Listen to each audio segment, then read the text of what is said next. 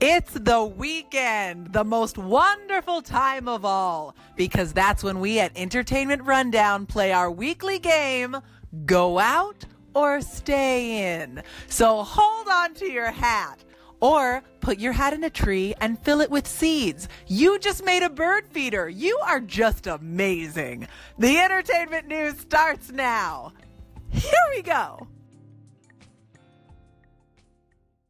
New episodes of Comedians in Cars Getting Coffee are coming to Netflix next month, including episodes with Dave Chappelle and Kate McKinnon. Oh my God, yes, I cannot get enough of this show. It's funny and it's interesting, and even though it wasn't trying to do this, it really shows how talking to different types of people can keep your brain from becoming a museum of outdated assumptions. When Jerry talks to Margaret Cho, she brings up intersectionality, which is a totally new concept to him. And at first, he doesn't get it at all. But a few minutes later, he only sort of doesn't get it.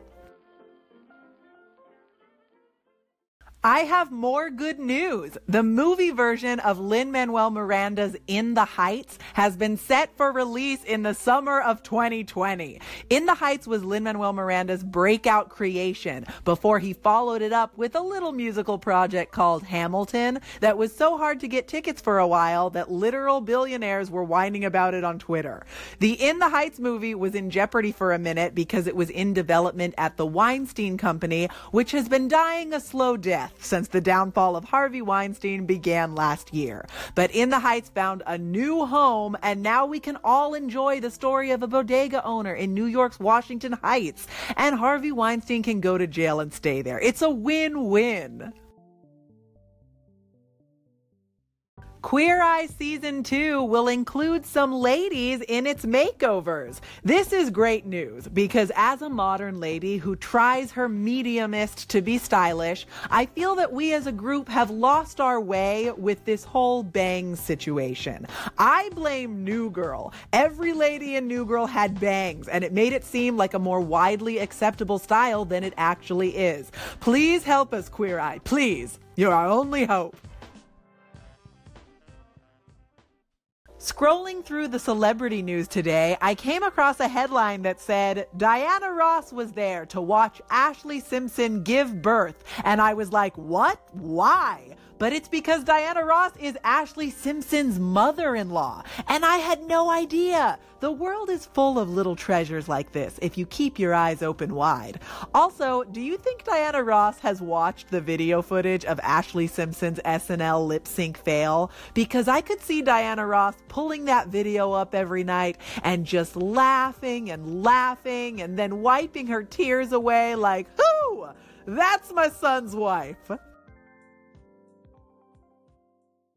It is the weekend, and that means it's time to play our weekly game, Go Out or Stay In. The game where we pit the most recent theatrical releases against the latest morsels available to stream on Netflix.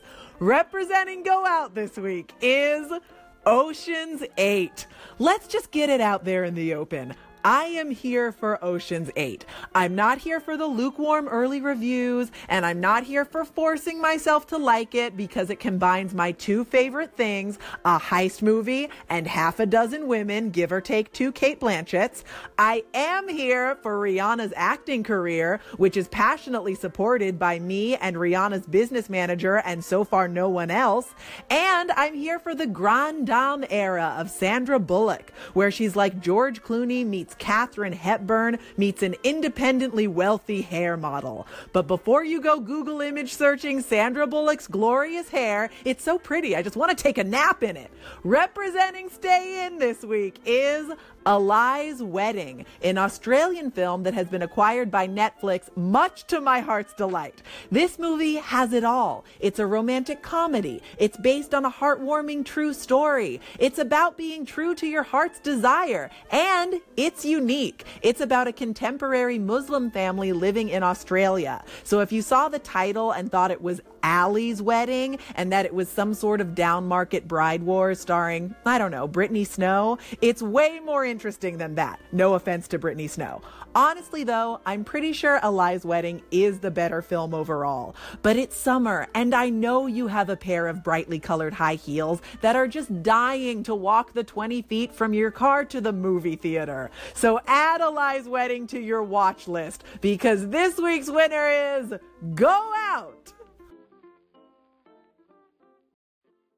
Reading the news about Ashley Simpson just made it devastatingly clear to me that Diana Ross will probably have absolutely no relationship to my potential future baby. And that is really sad, because this would be a perfect song for them to sing together. Take care, guys. I'm Olivia Harewood, and I will catch you next time. Until then, recess adjourned.